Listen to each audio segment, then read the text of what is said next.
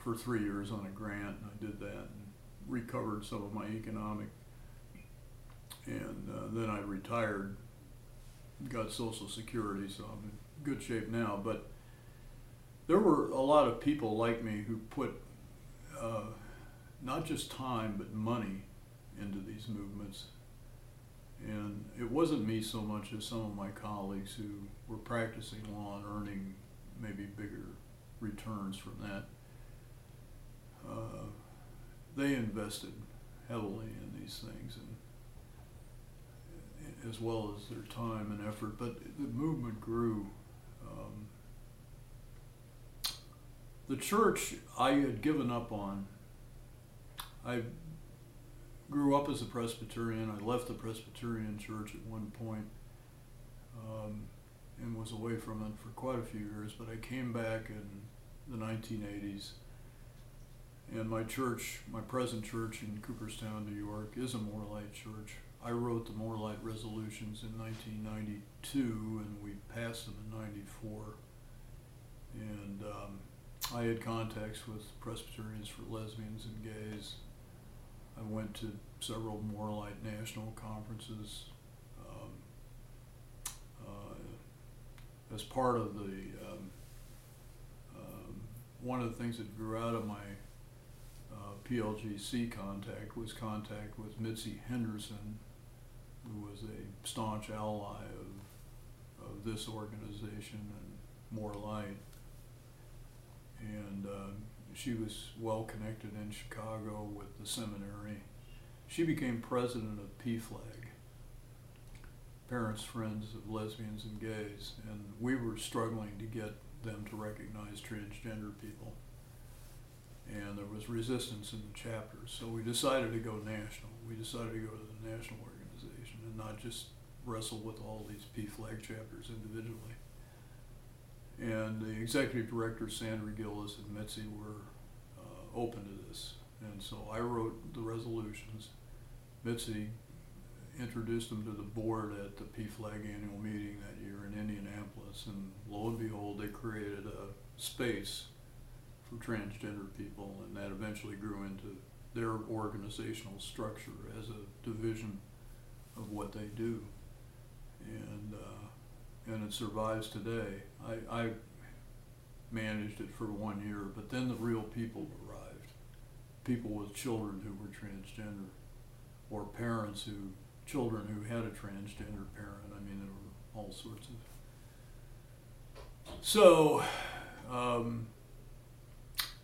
there were some things that I kept in contact with, although I had given up financing people and going to conferences and doing things, or even counseling with people informally.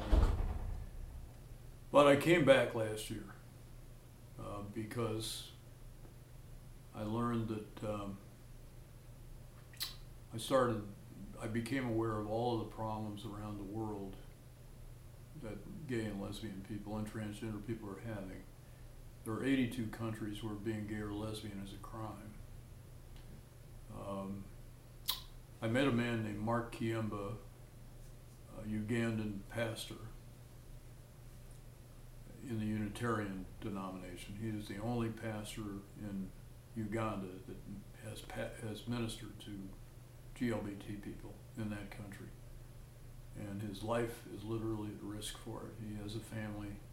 He runs a school in his hometown of Masaka, Uganda, which is about 2.5 hours south of Kampala, on the shores of Lake Victoria.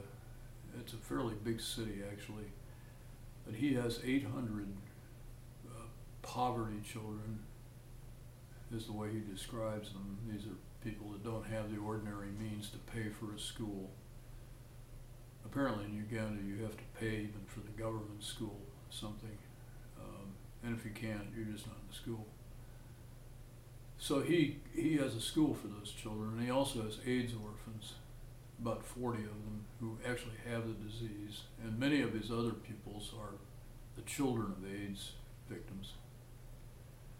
And Mark was in this country to some extent to take the heat off of himself, so he wouldn't be there if they decided to arrest him. And the other reason was to raise money and educate people about what was happening in Uganda. And so anyone interested in this should watch the film by Roger Ross Williams, a documentary that came out in 2013, 12 or 13. It's called God Loves Uganda.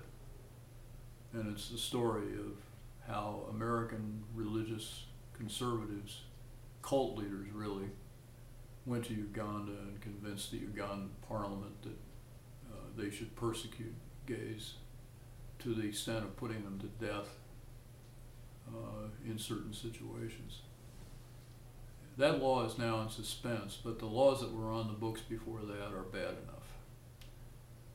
And Uganda is only one of many countries that have these laws. They're not always enforced uniformly or punitively, but the fact that they're there allows other people to take the law in their own hands and with impunity punish gay and lesbian people without facing the consequences themselves. And so there are people stoned to death occasionally. It hasn't happened in any mass way, but it happened just recently in Sierra Leone.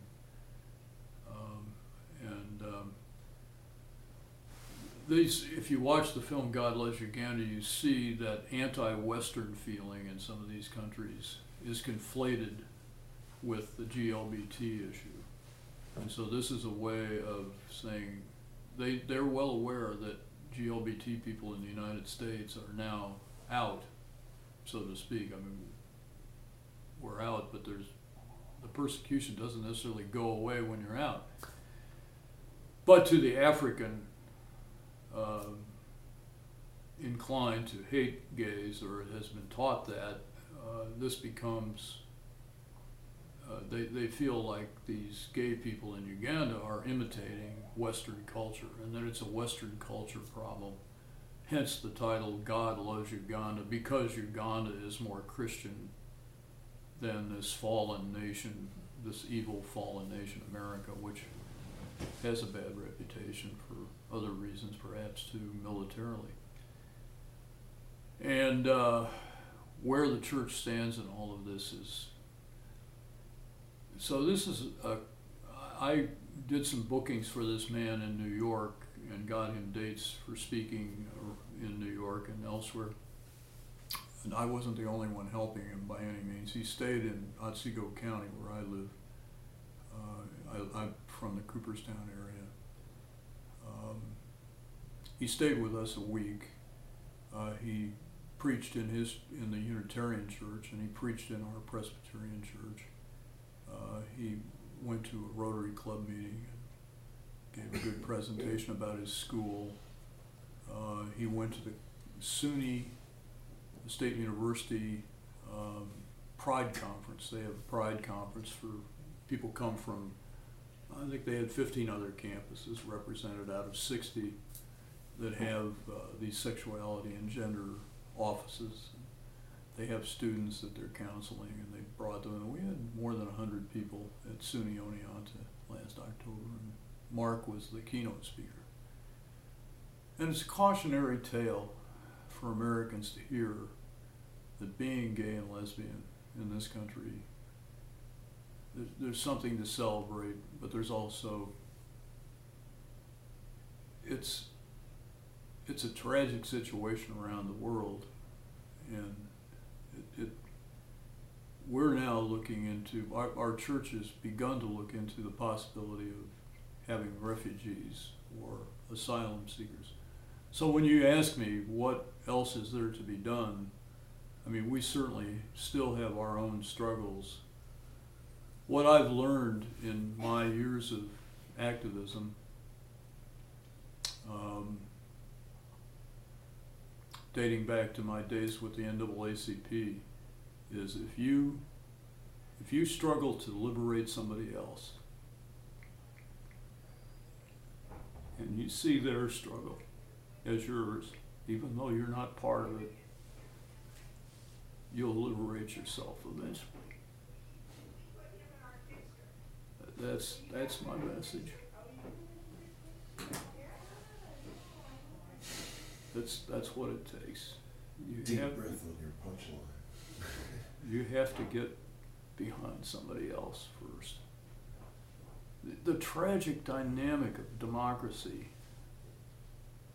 is that it takes often, tragically, persecution, abuse, and oppression in order to build a community of resistance. And these organizations within the Presbyterian Church are our community of resistance. And those communities sometimes take generations to build and to have the effect of overthrowing the abuse. And it, you know, and in some cases, hundreds of years. What has amazed me is how quickly some of these things, and I in some ways, I give the internet the credit for this. The communications that we had to deal with in the 1960s were so cumbersome. I had to write letters to people. I had to type on a manual typewriter on a correcting selectric. You know, it literally took months to accomplish what you can do in a day now. So they're moving more quickly. But also the prejudice and the abuse moves more quickly. We're running a little short on time. If you could just maybe give some closing comments about the significance of this event to you and also to the movement that you're participating in. People in these organizations need each other. They need more than Facebook. They need more than Twitter. They need more than the internet. They need each other. They need to hug each other. They need to see each other. They need to touch each other spiritually and worship together. And that's why it's so important and energizing to come to these things and spend the money and the time that it takes. And you just have to recharge your batteries. You have to, and you have to find, you know, they're entitled to a victory lap here. I mean, many of these people, I have suffered little, very, very little compared to, I'm kind of a stealth person because I can go either way. These are committed people, and they're in committed relationships. And I'm basically an ally is what I am. But to see them take this victory lap, nothing could have kept me away from here. I wanted to see these people again. I've seen them over the years, many of them. So that's important. It's also important for them to find a new direction, to see where, and also we have a whole new generation who hasn't grown up with the kinds of abuse and oppression that they have, and hopefully won't experience that, but hopefully will take that energy and go in useful ways and find that next group of people, the immigrants, the poor, and figure out where that's what they need to do. That's what they need to find that next group that needs liberation and put their shoulders to that wheel. You study I teach the women's suffrage movement, the women's rights movement. I teach classes on this. Susan B. Anthony and Elizabeth Cady Stanton stepped aside for the abolition of slavery, and they waited until after the Civil War to resume that struggle.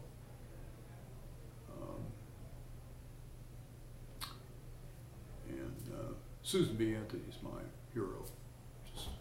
There was no better person on the face of this planet, as far as I'm concerned. But she found ways over a lifetime to keep that movement moving. She died in 1913. She never saw the vote in New York.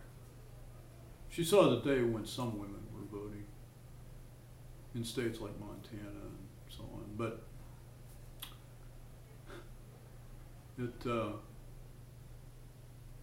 So these people are role models.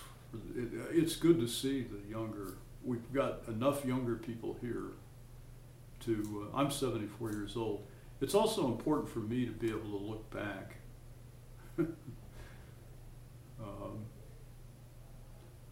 So I'm here for my own mental health. I don't get a chance to be Sharon that often. But Thank you very much for sharing. It was incredibly informative for me. And yeah, all set. well, my second mother's name was Anne.